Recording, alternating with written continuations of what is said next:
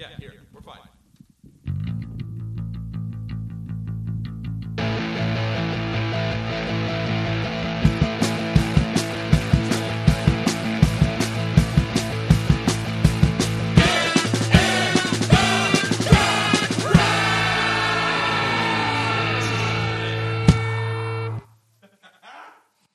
Hello, everyone. Welcome to another episode of Get in the Garage. I'm your host, Mike. With me is Mr. Jeffrey May, and today we have Luke back. Special guest, Luke Roberge, founding member of the podcast. He's always a special guest. I'm always excited to see him. Yes, my basement, week, man. The wall of records. It's been wonderful. Broadcasting from Mother Russia alongside Edward Snowden. Also, guys, another fun fact is next week we're probably all going to be together in person because I'm getting, shot in the arm, which is fun. So here we go. Hepatitis? Yes. Oh. I love rock and roll that much. Yeah, there it is. Anything Tommy Lee does, Luke has to do. Yeah. Oh, no. I saw that movie. I'm uninterested.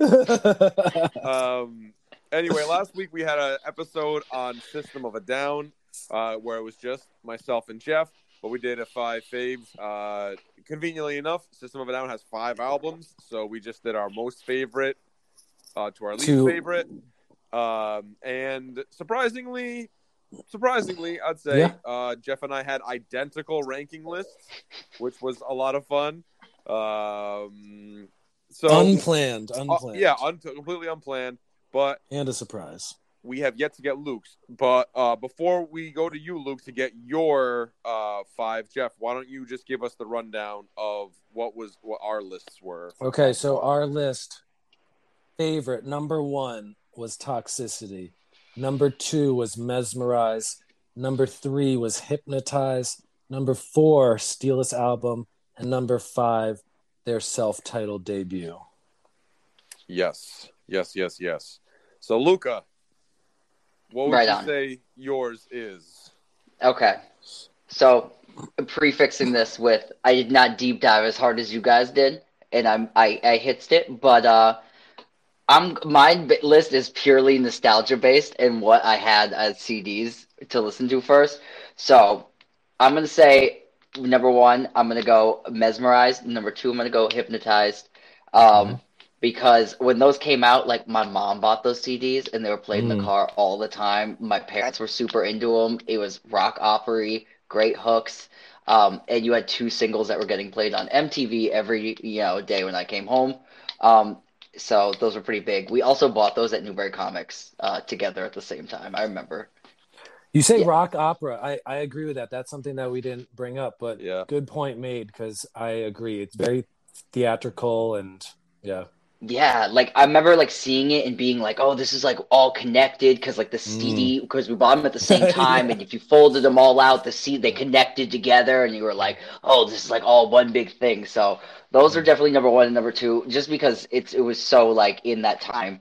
And then number 3, Toxicity, because this kid Joey Christie left this CD at my house, I think in 8th grade, and it was like I was gone from there, because from my next pick here would be the first album, which was a burnt CD that was also left at my house, and I became obsessed with that song Sugar, like I think everybody else did.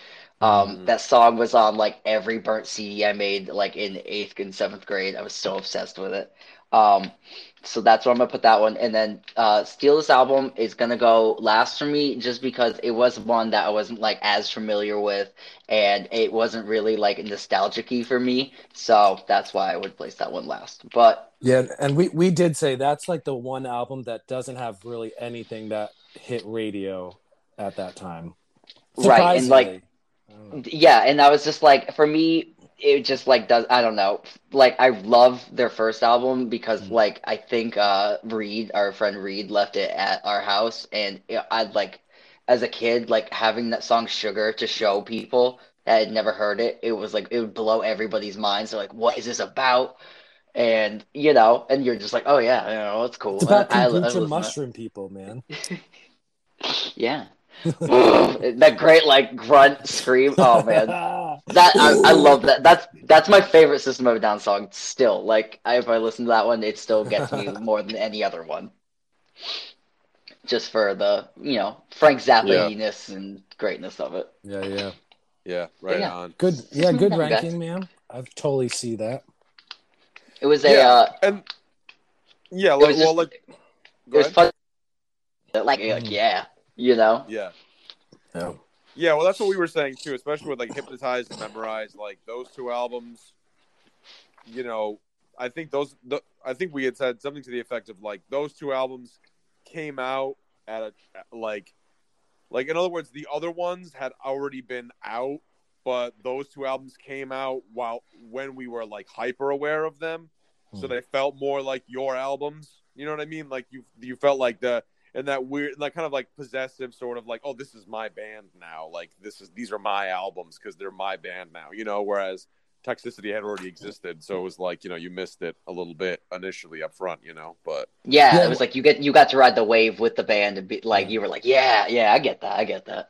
Yeah, and I mentioned like this was System of a Down was the first contemporary metal band that I listened to because their debut came out when I was 10. What would be like the band, because you're like 3, 4, 5 years younger than us, what would be the band that was like your first one that you like grabbed onto out of as far as like harder metal type music when you were like a preteen? Do you have any? I'm trying to think like what it would be. Oh, okay. So like preteen, it'd probably be like all like Lamb of God. Yeah. Because like when I saw Lamb of God at Ozfest, I went when I was really young. I went in 6th grade, and Lamb of God played, and I remember it not sounding like any other band because that double bass like squareness was so new, the new American heavy metal. Yep. And when I went back to school, or when I went to the CD store after my birthday, I bought that CD. I had it, and I would be like, look at this like devil worshipping awesome band. And so I guess like that would be it. Also like Lacuna Coil. I don't know if that was like rings a neck. They were like Evanescence like, but not. And yeah, stuff like that. I was definitely into Lamb of God. That was my metal band that I was into. What was the name of that album? It was like a maroon and gold cover. Yeah, it was that. Yeah. Yeah. I think the name of it. Well, there was, but then there was like Ashes. It was called like Philadelphia. Ashes. Yeah. It was called Ashes of the Wake. Yeah, you're right. My bad. Yeah. Was the single, but Ashes of the Wake. I remember Dan Malin letting me borrow that. That paired with Alter Bridge. Oh yeah, as a little aperitif. Delicious.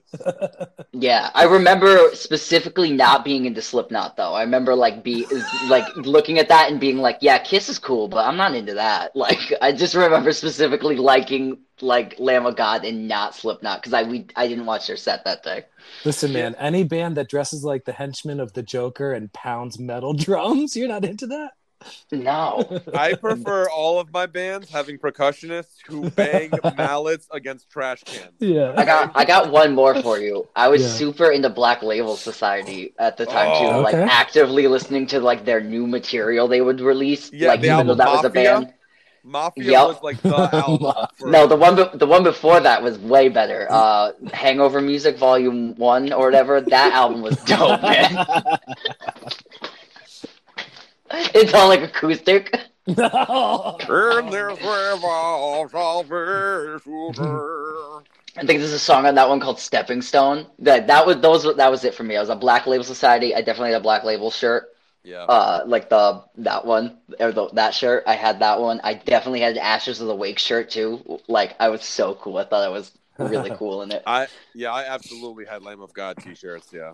I remember being so young wearing it that people like adults would come up to me and be like, "Do you let your kid listen to that?" And they're like, "Yeah." Because my mom didn't know what it was. Yeah. You know. And meanwhile, Luke's just like, well, any man who's a deserve. What is it? What is that like in Omerta where he's just like, For a man shall say to his assailant, if I live, I will kill you. If I die, you are forgiven. Such is the rule of honor. The chorus of Laid to 9 years Rest. old. Omerta. I wasn't like 9, but I was definitely like 11 or 12. Yeah. It's Oh my God. hilarious. If Yeah. I had a But they were single good, day you know? I could live, a single day I could breathe. Yeah. Luke's going to school in a like size small workman's coat with the Black Label Society on the back. Oh, Man, he's a full patched in member, man. He's got the vest and everything. He flies the Black Label Society It's colors. got the bullseye rocker on it. But that was a popular, you know what's funny, like real quick to touch on that, like that was a really popular in certain groups, a very popular like live DVD, because Black Label Society had a live DVD. I remember in our rotation it was like the Black Label Society live DVD where he talks shit on Fred Durst. He calls him some words that are definitely not acceptable for the year 2021. Oh, that's for yeah. sure. And then there's a live Seether DVD that we always used to watch too, back in the early Seether days, you know. But yeah, Black Label Society, man. yeah, that was a good shout out. I used to listen to that all the time. Yeah. I met Zach Wild at that Ozfest. I think you have a picture with him, don't you? Oh hell yeah, it's around here somewhere. And Somewhere in this house. Luke just basically looks like he's standing next to like this big fucking Viking gorilla, man. It's the craziest shit you've ever seen. So okay, so Zach Wild's like my hero. He's my guitar hero because Ozzy's my favorite musician of all time at this age. Like Ozzy's my hero, and so I'm waiting in line for like 2 hours to meet Zach Wild. And I'm like fourth in line, and you bought the CD and then you got to meet him. And I'm wearing a Diary of a Madman Ozzy shirt, and it's like way too big for me, and I still have it. And it just fits now. And so I walk up and I'm like, hi, and I give him my CD, and he's like, that's an awesome shirt. I like your shirt. And I was like, thank you. And he's just like, you want a picture? I'm like, yeah. And he just grabbed me with one hand by the back of the shirt and picked me up with one hand and put me on the table. And then he took a pic. He's like, got his photographer to take a picture with me. And then I was on his website for like a minute. It was so fun, man. It was like a dream come true. It was like meeting your idols. It was great. He was drinking a Heineken at like 12 o'clock, you know. Yeah. It's 12 o'clock somewhere. Yeah, it's bad when Ozzy kicks you out of his own band for drinking too much. No more tears, bro. Yeah, God, no more beers. Just more lay off the sauce, Zach. What are you doing? Oh my God. Listen, his name's not Zach Tame, okay? Yeah. I hope everybody's tuning in. I hope this is the content that you want, and it's probably the content you deserve. Yeah, It is. definitely the It's content they deserve. Good Lord. Well, tying it back to System of a Down, I think System of a Down's final show was an Ozfest, wasn't it? I don't know. I think it was like right before they decided to call it quits. Like they like headlined one more Ozfest and then took their break, even though it wasn't like break for 15 years. But yeah. So anyway, System of a Down. Listen to System of a Down and listen to Black Label Society if you want a little hit of some nostalgia. And maybe Lamb of God, you could leave that on the time. table. Yeah. Lamb of God, you could leave on the table. Yeah, Lamb of God. Yeah, because I think Lamb of God. I'll say this about Lamb of God. No, I'll say you could leave it. I don't need that. Oh, you saying you don't need Lamb of God? No. Okay. Luke doesn't support accidental murderers. Oh, he did accidentally kill that guy, huh? Yeah. Yep. Listen, man, Yeah. you climb on a stage. I'm not saying he deserved it, but Listen, I'm gonna say things this. happen. I'm gonna say this. Dark personality breeds Yeah, dark situations. exactly. Yeah. Yeah. So Well. I'll leave it at that. That man was the true Lamb of God sacrificed. Oh my God. I really hope this is the content you want. Yeah. Unused day. The irony is at that guy's funeral, they played the song "Laid to Rest." So the circle was complete. You're better alone. Oh my God. No disrespect. It's very No that's very disrespect. sad. It is very sad that the man lost his life, but Yeah, Chris Adler it's though, crazy, a man. great drummer. One of my Great drummer, really good. I really Yeah. appreciate the work he did for the double bass, though. So I'll lay that out there. He's the king of the modern double bass. Nobody laid it For down sure. like him. For I don't sure. know if And he's still in the band. I know one of the Adler brothers left the band. Yeah, I think his brother was a singer or something like Guitar that. player. His brothers- guitar. Oh, there you go. That's Mark, what it was. I think. Yeah. What was the Blythe? Randy Blythe? Wasn't that the lead Yeah. singer's name? Yep. It's all coming back to me. He had Yeah. a devil lock.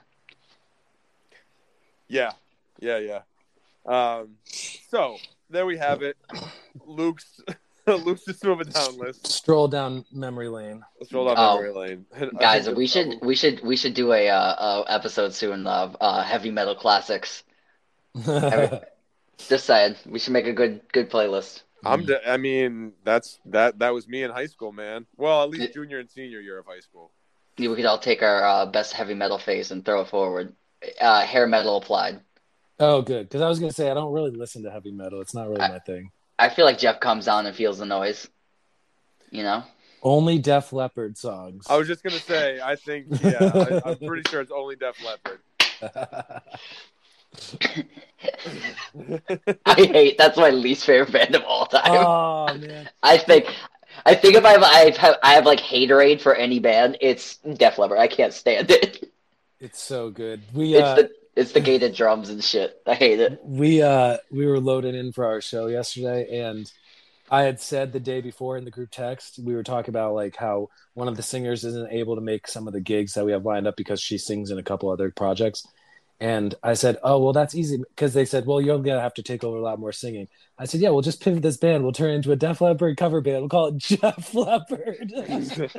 And then we're loading in, and I'm not joking, the bartender, because it's just the bartender and like the waitress setting up the venue. They played 40 minutes straight of Def Leppard. And no one asked them to. It just happened. It's the best, like a 55-year-old in a bar. That's like the best music.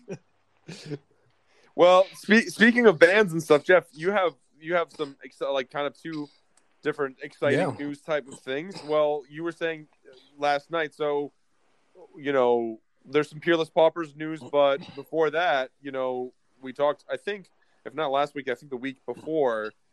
This newer project that you've been involved with and stuff. Why don't you tell us a little bit more about that, man? Yeah, I joined a cover band like a month and a half ago, and we had our first gig yesterday afternoon.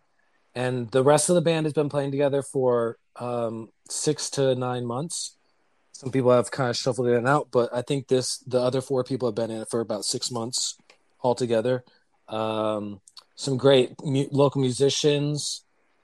Ricky Louise Miller on vocals, Brian Merritt on guitar and vocals, Mikey Winslow on drums, Emily Winters on bass. A lot of people who have been playing in local bands for the last like 15, 20 years. So we got a good foot in the door in a lot of places, which is really nice. And I'm playing keyboards and guitar and singing. So it's a big change for me because I play keyboards like on my own time. I like play some chords, but I haven't ever seriously played keyboards in any kind of group. So it's kind of a new challenge that I'm excited and trying to handle as well as I can. There was a song yesterday that we started and I was like, oh yeah, we've only practiced this once with me. And I do not remember how like what the order of the chords are. And I was just like playing wrong notes for a minute. So apologies on that one song, but the other like 25, 30, I felt pretty good about. The band is called 20th Century Kids because we're all like early 30s to 40-ish years old. And we're playing a lot of heavy 90s alt rock stuff, but we're also mixing in some 80s and 70s and 60s and some 2000s as well. And it's been a lot of fun. It's really cool to be in a group where it's like some serious 3-part harmonies on a bunch of songs, which is like really, really nice. And just like covering a bunch of music. Like I've never done the cover band thing. So it's like the new challenge of when you're in an original group, you can kind of just play and people are like, yeah, man, I'm into this. But if you're playing a song and like 2 seconds in, everybody in the room knows how it goes, you kind of have to nail it.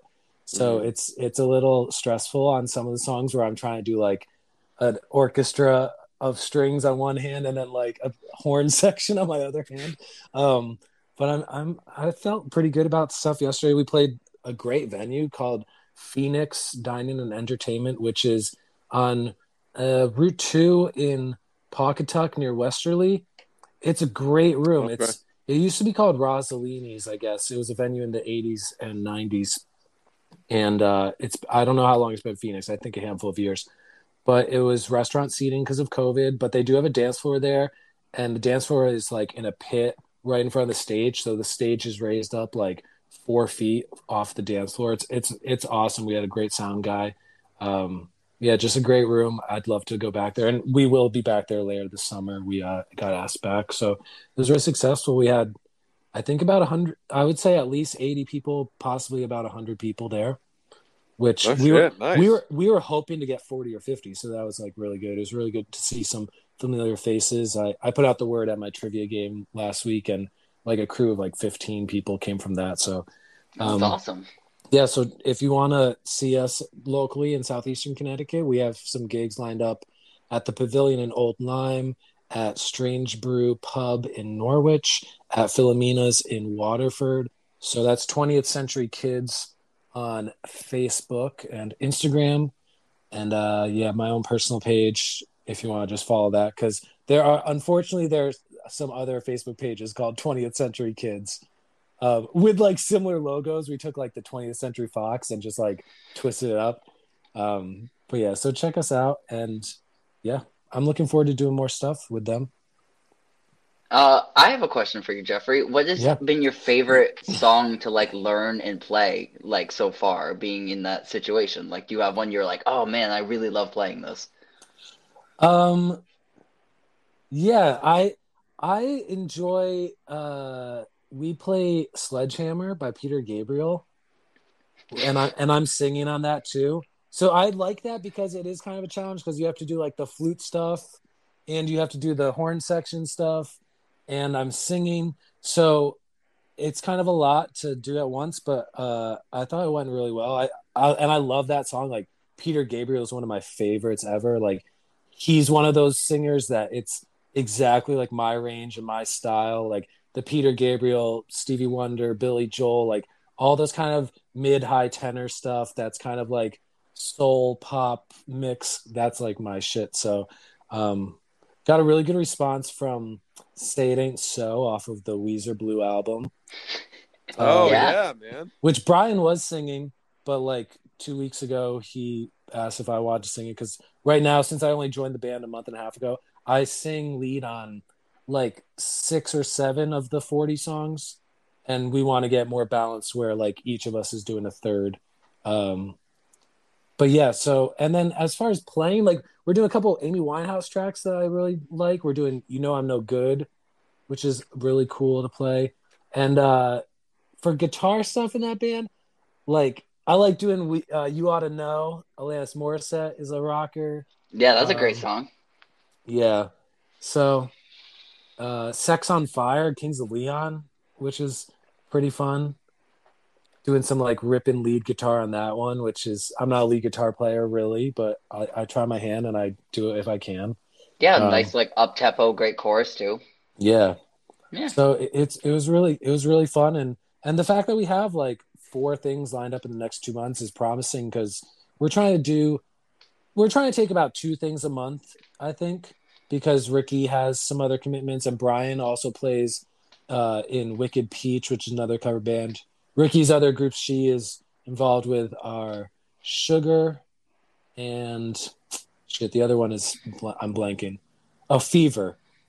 I think she still participates with both of those groups, which are like well-known, like years running cover bands that are kind of like Connecticut, Massachusetts, Rhode Island based.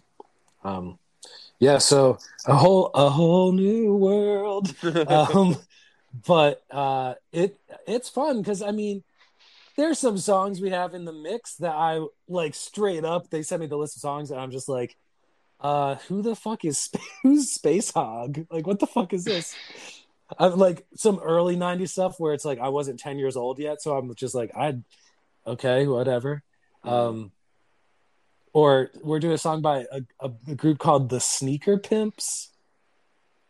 I don't know. No idea. Cool Nope. track though. It's like it's kind of in that Natalie Imbruglia style, but it's like more atmospheric and like heavy string keys and stuff. So it's really a chord that's just like 2 chord change back and forth, but it's just like all atmosphere and mood. Yeah, so it's cool. And we're doing some STP stuff. We're doing some, a little mix of everything. Do you guys have you have a Facebook? We have a Facebook. Yep, 20th Okay. Century Kids. And if you want to get the accurate version of 20th Century Kids, since there's a couple, you can just look me up on Facebook, Jeffrey, Jeffrey, May. Because I'm posting stuff as much as I can. Yeah. So it was cool. Nice. Yeah. Nice. And you just released, and now Peerless Paupers, you guys just released 2 singles in the past 2 weeks? 3 weeks? 3 weeks. 3 weeks. Sorry, you cut out at my end. What did you say? I said, well, with Peerless Paupers, you've released 2 singles in the last, 3 weeks? Yes. So Peerless Paupers is an original band that I've been playing in for 2 years now. That's based in Southern Connecticut. And we've done some studio stuff to get kind of like record a 3-track demo, kind of rough, and just like record it and have something to give to people. But this is the first thing that we're in there and we're spending like many hours mixing and editing and making it like polished and sound really as good as it can. So we have 2 singles that are out on all streaming services, Amazon Music, Apple Music, Spotify, YouTube, etc. The band is called Peerless Paupers.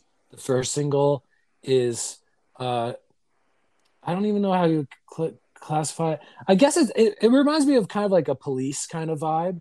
It's kind of like pop. I wouldn't say it's reggae, but it's I guess leaning towards that world, called Rebirth. And then the second single is a song that's kind of like a Rolling Stones kind of straightforward rocker called The Struggle. 3 more tracks, whole project completed to this morning. The other 3 songs that are going to be on the EP are Bossa Nova Blue, which is I say it's like a B-52 song without being like crazy over the top and super cheesy. I can't hear you. I didn't take a vocals. I was like, let me just do one time through the verse like that guy. It was so fucking terrible. Like, seen her walking on the dunes. Nice shoes. And then the other 2 tracks are this like space epic. It sounds like it's like a Queen cut off of the Flash Gordon soundtrack. It's called Disappear, which Luke helped write. Luke's getting a co-writing credit on that bad boy because Luke came up with the little riff that runs through and the little just like the melodic idea of the verse. And the last track that we finished up today is a song. Also, I also put it in kind of a Queen category. It's called Dance Cross Water. It rips. It's sounding really good. I'm really proud of these tracks, and the whole EP should be up streaming, I would say, within the next 2 weeks. So the 2 singles are up there now, and the whole EP will be out by the end of May. And again, the group is called Peerless Paupers, Paupers. Nice. And yeah, check out Instagram, Facebook, all that stuff. But yeah, and the 2 singles right now are on Spotify as well as on your YouTube channel as well. Spotify, YouTube, Amazon, Apple Music, everything you can stream anything on. Okay. Yeah. Yeah, and, I thought I saw you guys posted something, and even on Instagram you can find it now, like on the Instagram Music. Oh yes. Like when you post to a story. Yep. Oh, that's dope. That was cool. Yeah. So I could tag my like Instagram stuff with our own music, which was fun. Yeah. And big shout out to the guy who we worked with on this whole project, John Quinn, who's a engineer and mixer and masterer, and he gives music lessons based in Griswold. You guys are familiar with him. You've been there. You've seen what he does. He's been in the biz since he was 14, helping his brother. His older brother was a audio engineer from the time he was like 17. like doing tape to tape type of stuff back in the late 70s. So he really knows what he's doing, and it was a really fun process because I was extremely hands-on in there with the mixing of everything. So I was logging like 6 to 8 hours a week for the past month and a half ish, getting these things sounding really good. So really proud of it. Hoping people check it out and enjoy it. Yeah. Nice. Man. Right on. Well, and shout out to the other guys in the band. So that's Roy Hool on bass, Dan Mitchell on drums, and Mike Piercy on guitar. So. Right on. We'll check them out on Instagram and YouTube, all streaming platforms. Good stuff, man. Well, let's take a quick break, and then when we come back, we'll just talk about some of our weekly our music recommendations, what we've been listening to lately. I got a feeling Luke's gonna go off about Iggy and the Stooges, so let's something to look forward to. So we'll be right back. Get ready for this raw power.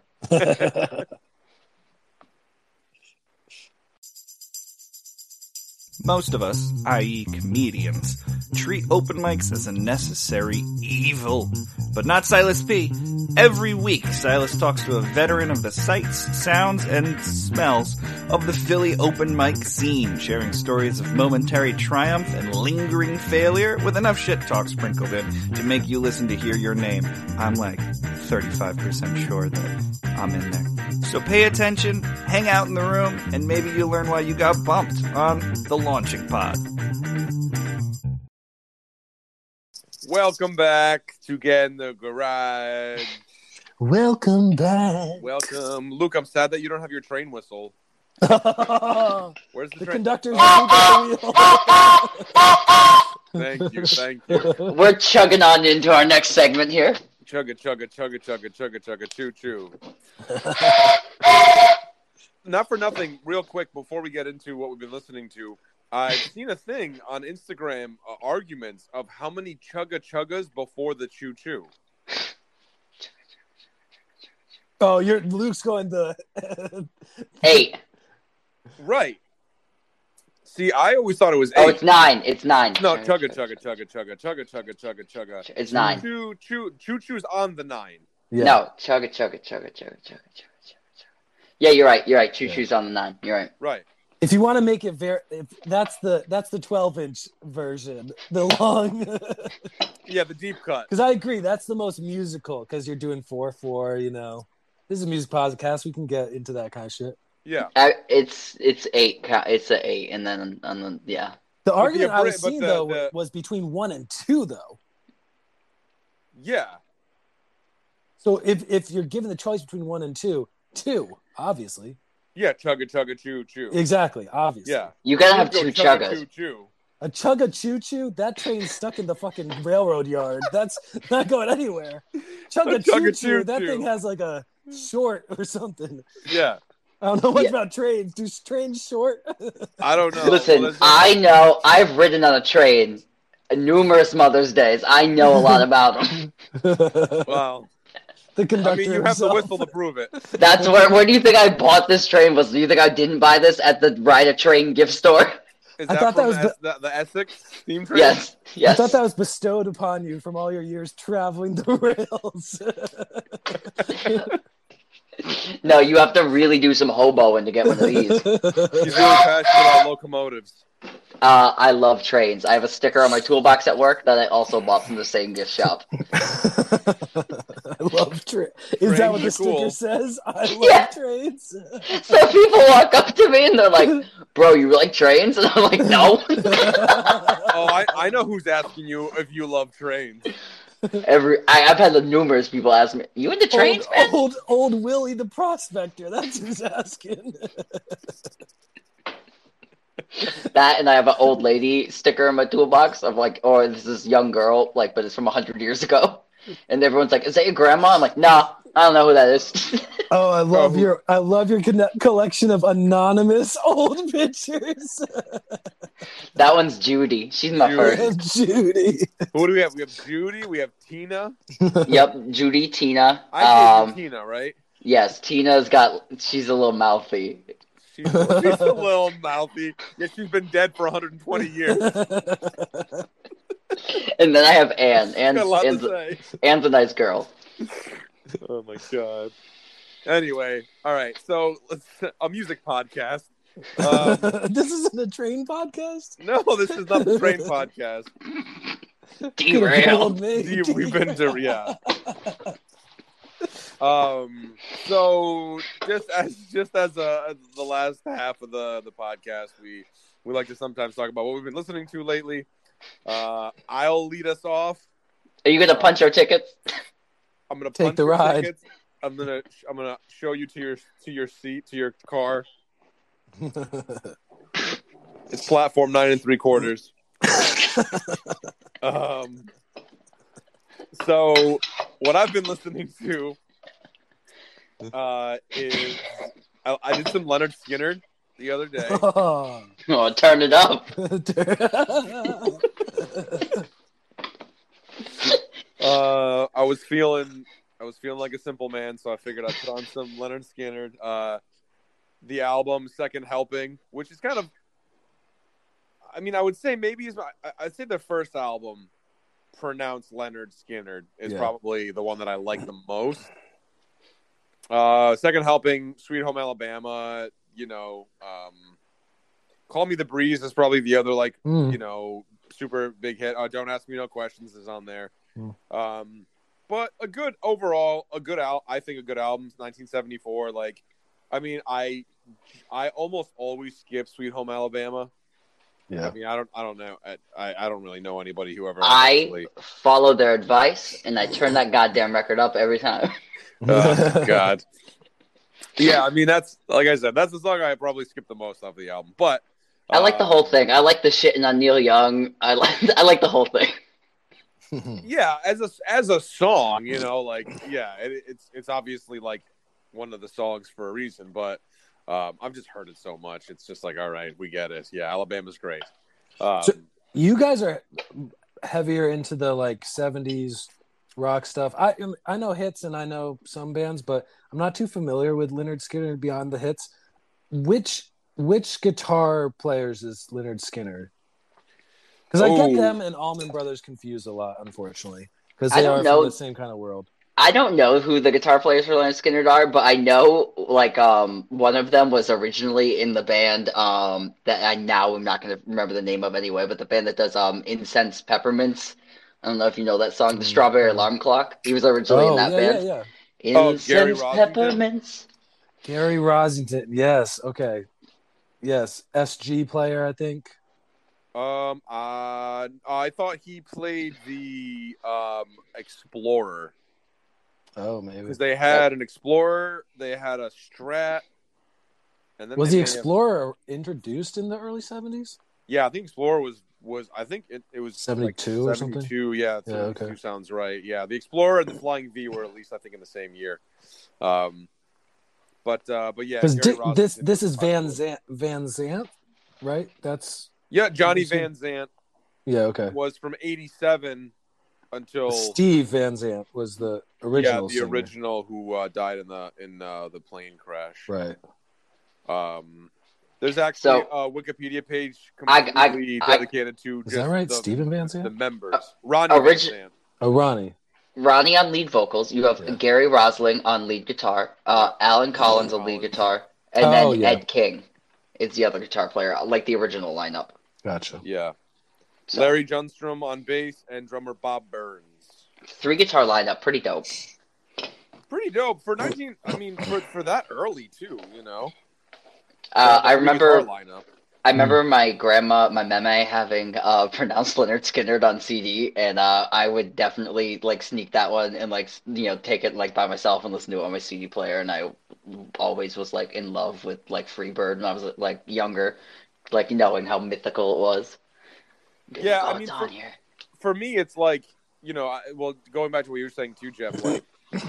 The Allman Brothers, obviously, you have to credit because, without the Allman Brothers, you really, I mean, I'm sure these bands would exist, but they opened a door for them. But for sure, because the Allman Brothers, without the Allman Brothers, there's Skinner, there's Marshall Tucker Band. There's a lot of like the southern, it's kind of like southern rock where it crosses, and it's not country. It's southern rock. It's kind of its own thing.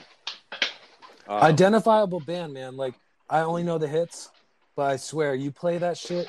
You give me the first measure of the song, and it's like, yeah, I can guess that's Lynyrd Skynyrd, because like somehow they play the guitar lines like with a southern accent. Like you can hear the twang in their like, we're from the deep south. Like I don't, like, for real, I don't even know how to explain it, because it's not like them bending the strings. It's literally like how they just like play the notes. Yeah. I don't know. And it's not twangy country twangy. It's just like you said, that southern rock thing is like its own thing.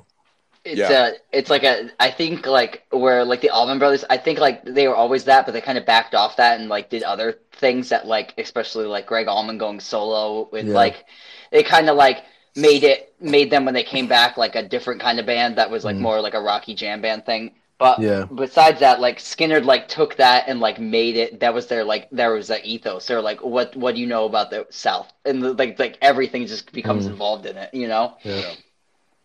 But cool, man. there's some classic pictures of my pops and some Skynyrd shirts. Yeah, that exist. I've seen them. Pretty good. Yeah, man. So there's my, if I'm gonna throw a band album out there, I'd say the first two Skynyrd albums. The best. I think Street Survivor is really good too. And then if you just want like the hits, what is that? The Golden Platinum. Oh man, I think it's called Golden Platinum Greatest Hits. Like that one. That's the one my pops had when I was a kid. It's pretty solid. Solid. Yeah. So if you want like a good best of, that's the route to go. But if you want to listen to just full albums, definitely the first 2-3 albums from Lynyrd Skynyrd are probably the best that you'll get. So anyway, there's my music recommendation for the week. Jeffrey, what have you? It's gonna be May. It is May. So what I'm going to recommend is, I've been listening to one of my summer staples because it's getting warmer out. It's like finally 72 degrees in the daytime. It's awesome. It's like the best time of my life. Well, it's still allergy season for me, so I kind of hate that. But it's getting nice out, so I'm playing one of the bands I love in the summertime especially, and that's Vampire Weekend.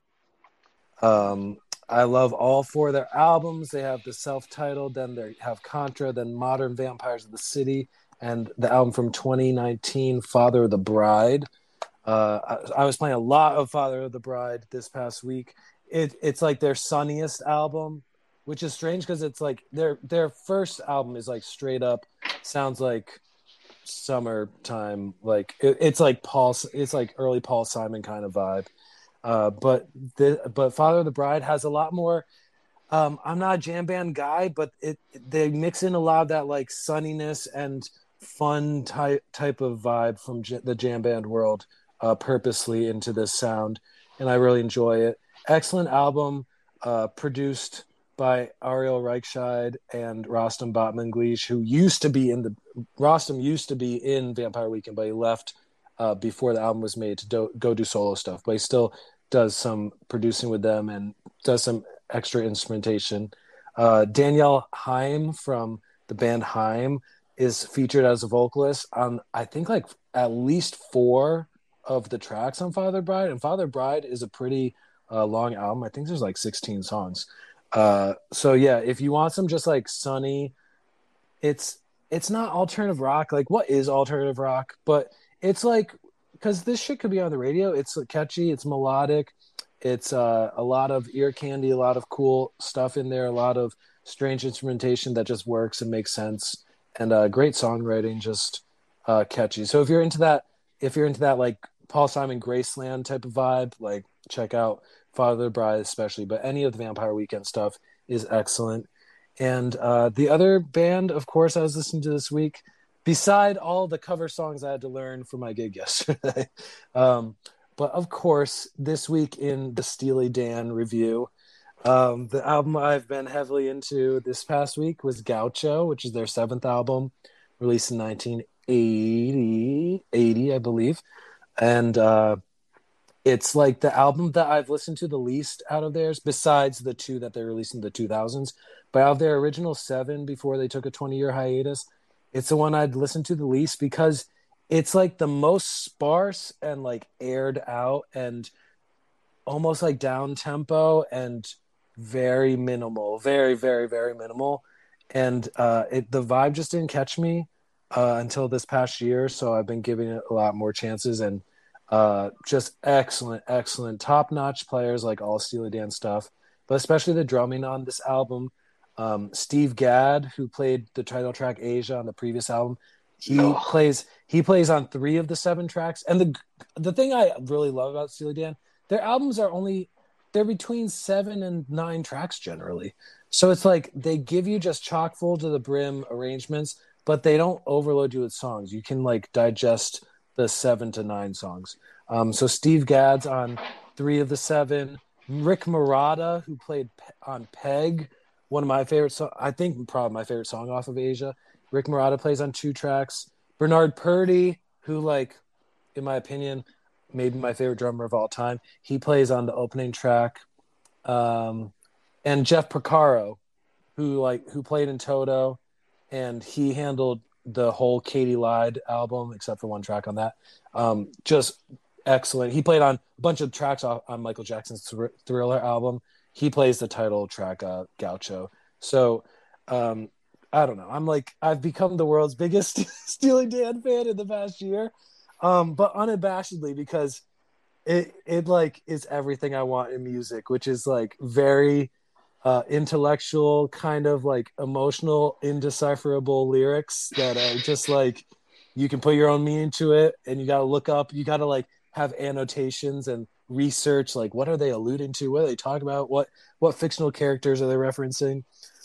Just the best studio players ever, just arrangements that are just lush and so precise and meticulous, and the sound, because that's what music is, man. It's just a bunch of fucking waves going through the air that your ears can take and process the data, and the way their records sound is just like, I mean, musically, I guess as a whole, they're probably not my favorite thing, but maybe when it comes down to just like, did they execute the mission as well as they could, I think they're the best at it. So yeah, check out Gaucho, man. It's just awesome.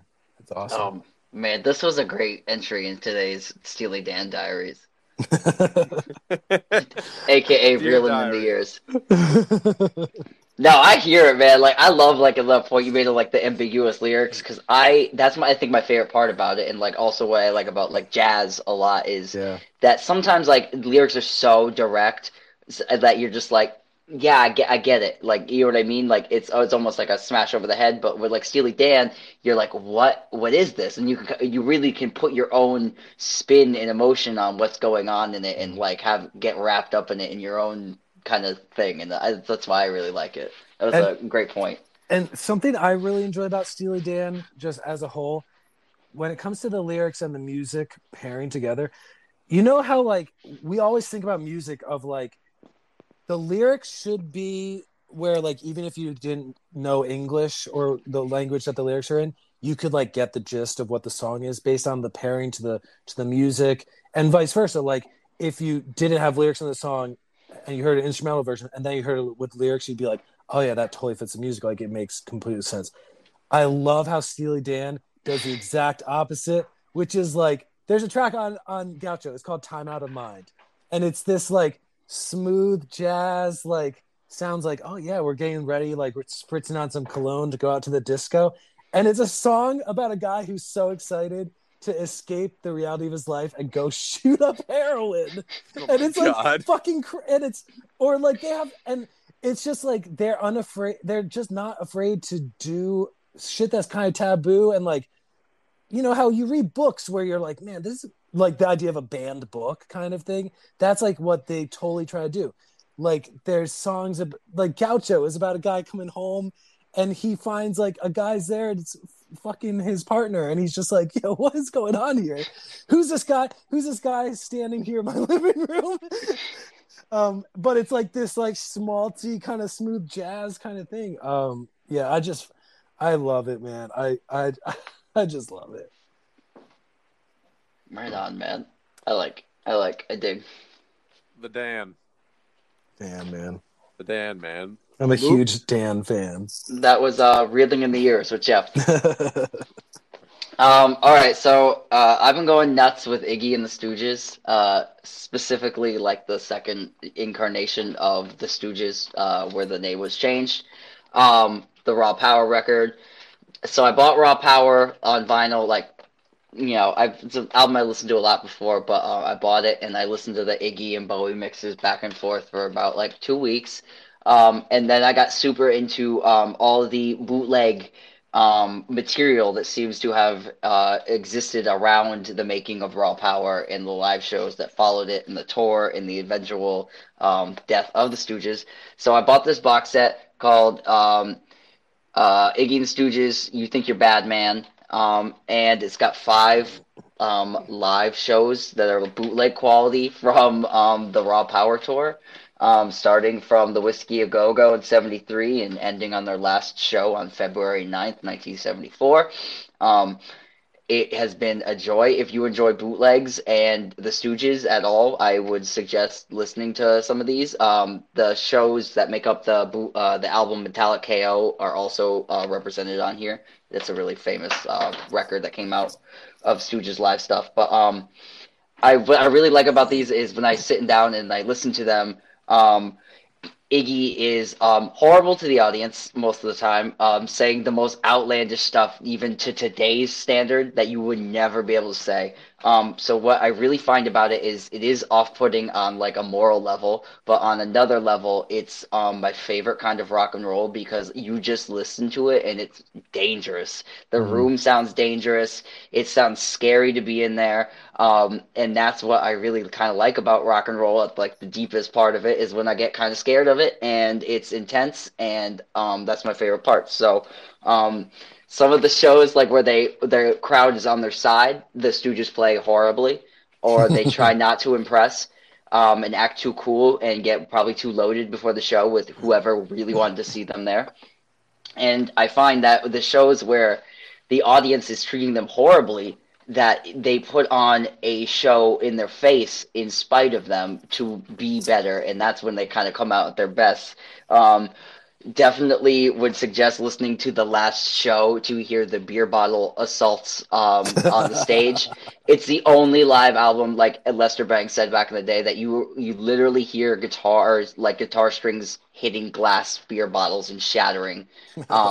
It's all over the stage. It's one of the saddest things I've also listened to, because you're also listening to one of the most innovative bands of all time just get completely rejected by the music industry, the audience, and each other. And then it's just like, it's very sad at the same time. So if I had to suggest one show off here, it's definitely the Academy of Music, not the Academy, the Michigan Palace in Detroit, February 9th, 1974. Didn't you say there's one show that's on there that's like the lineup was like the Stooges, Kiss, and Blue Oyster Cult? Yes, and that's actually the worst show on here. So I can tell you a cool little story about that. So that's the Academy of Music, New York, December 31st, New Year's Eve, 1973. Kiss opened up the show playing their first show.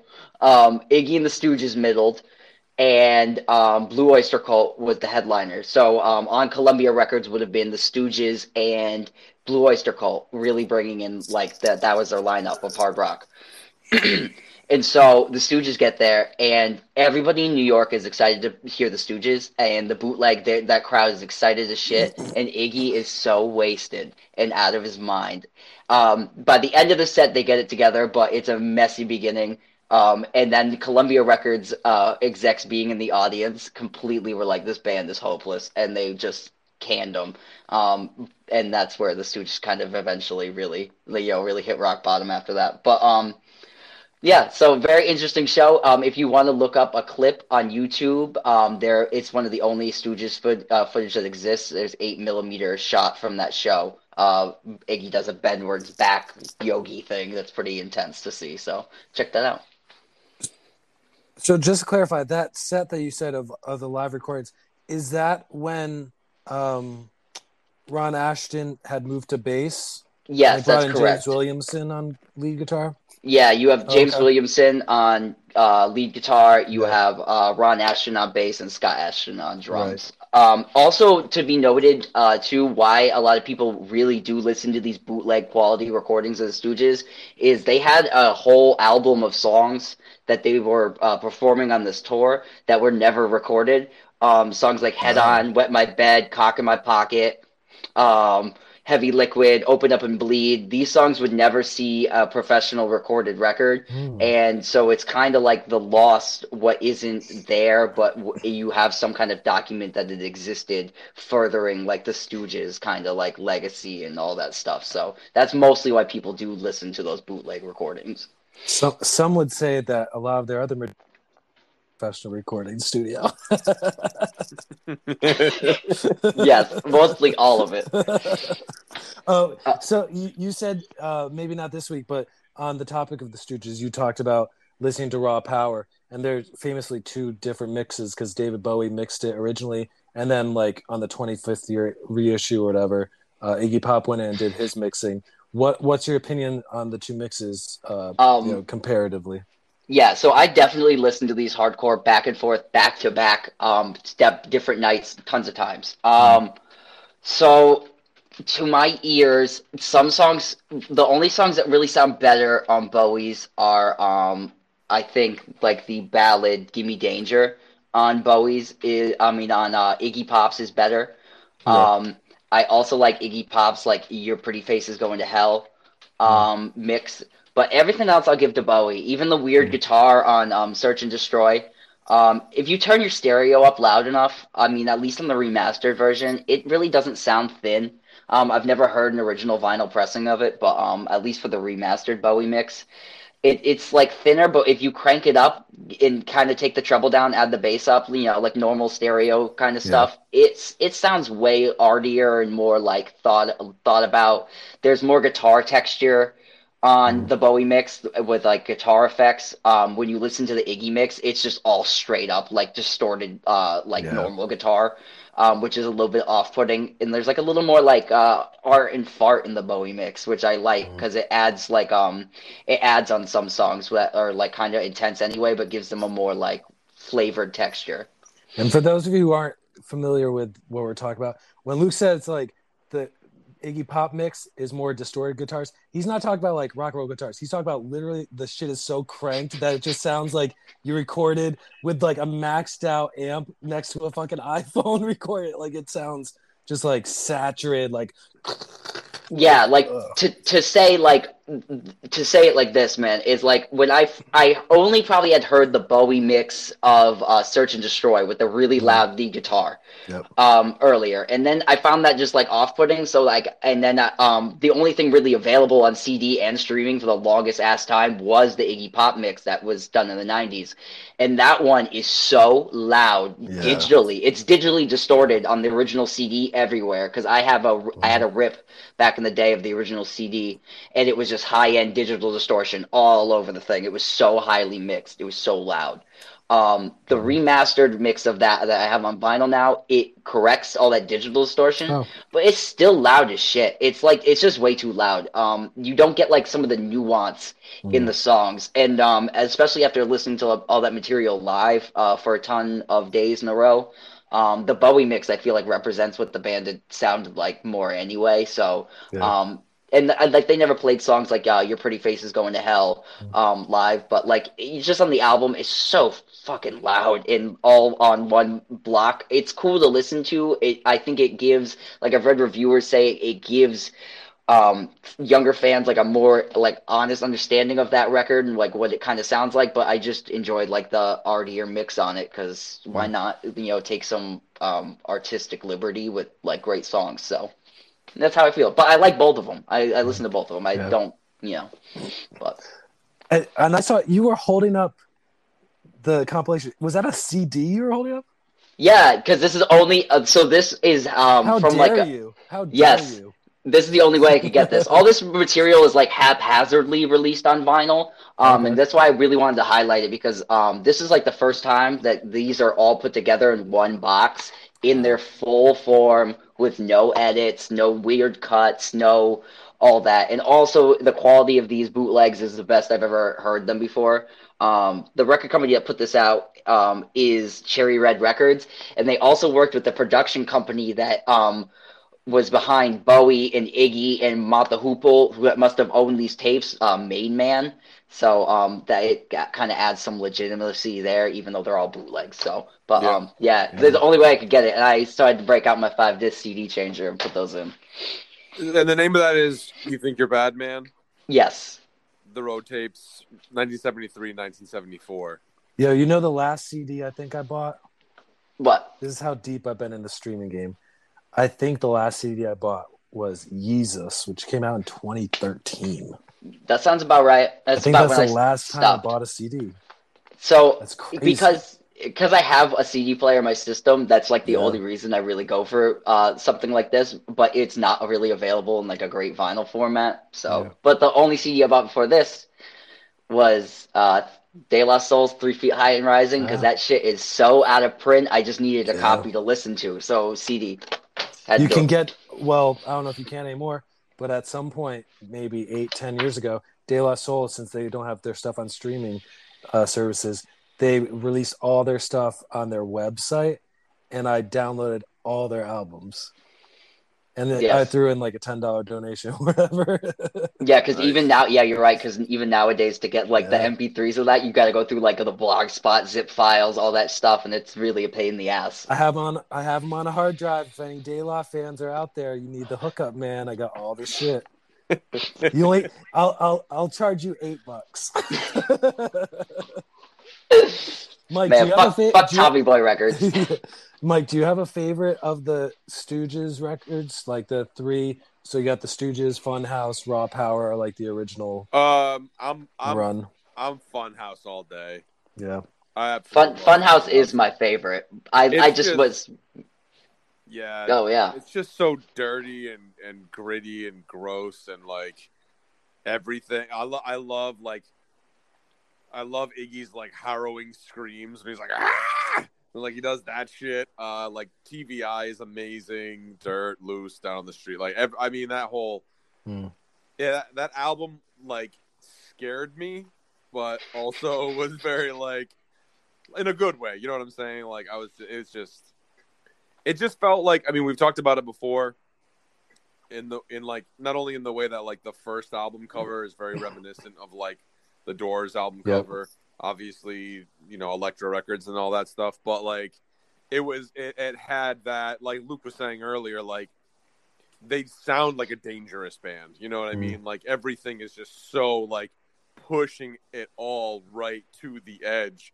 It's raw power, man. Yeah, and I love that. I love that sentiment. I think the only bands that are kind of like in that vein are maybe like some of the other Detroit bands, like, you know, like MC5, and there's a couple bands that bring it to the same level, but I don't think nobody does it quite like the Stooges does it. You know what I mean? The Stooges are like they're the.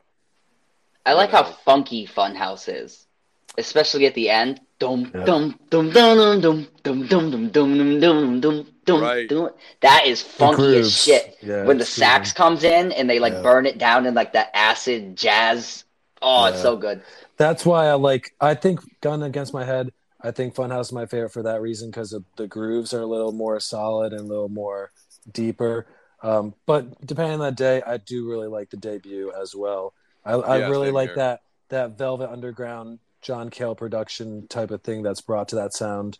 But yeah, it's not what the Stooges. When I think of the Stooges, I think what you guys are talking about, which is that dangerous, that like train just going off the rails.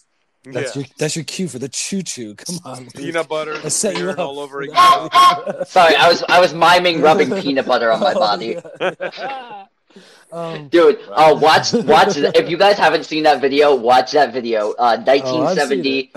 Dude, he like walks in the crowd, right? And they finally pick him up like he wants, and he just menacingly points at everybody. and then he flips everybody off, and then right after, just he just like it was planned, like the peanut butter all over. It's just like three So moves crazy. in a 30-second period of time that are so like, what is this guy thinking? He like points at somebody like he's gonna murder them, then he flips everybody off, and then he's just rubbing peanut butter on himself. Hey, rock and roll, man. Underrated frontman, underrated band. Like, Oh, yeah. people never talk about them. People think about them as like punk rock dinosaurs. It's like, you know, man, that the sound of the Stooges is so underrated. It's just like, it's that where psychedelic rock and punk really just like that melting pot there. Yeah. So good. I have another record I can shout out here real fast too. Yeah, please. Dinosaur Jr. just released a new album. It is called Sweep It Into Space. And I bought this at the Telegraph the other day. Cool. And Dinosaur Jr. is still kicking out great albums. I wanted to highlight Lou Barlow's song on here, the bass player. This song in here called Garden. I think it's the best song in this record, and it's definitely one of the best Lou Barlow songs I've ever heard. He's in that band Sevedo, congruent with Dinosaur Jr.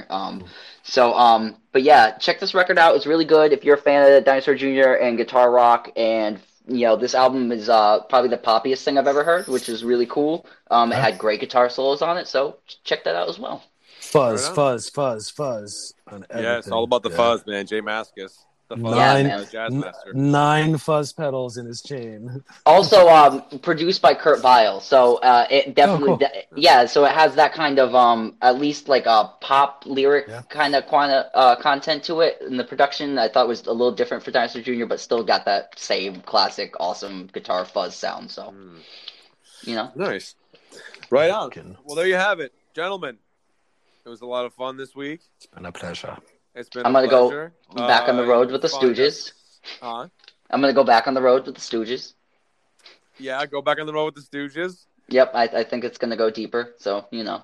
Oh my goodness. His ears are gonna be bleeding by the end of the week. Yeah, right. Yeah, I know. Get in the garage. You can find us on all Instagram, Facebook, all that stuff. We got to post that picture on our Instagram of me with Zach Wild. That's got to go Yeah, on there. please. Oh, please. Yeah, kid, send it Please. to me, please. Yeah, I'll find it. I'll send it to you guys. Please send it to me. Maybe we'll make that. Can you try to find it tonight so I can Yeah. make that the episode the episode post picture? Definitely. Picking you up like a ventriloquist dummy. Yeah. Like, that's just so funny. Oh my god. It's so good. Man. All right. Well, guys, until next time, remember to get in the garage, Ow, ow. like, subscribe, share Yeah. with all your friends, and we will see you next time. Peace.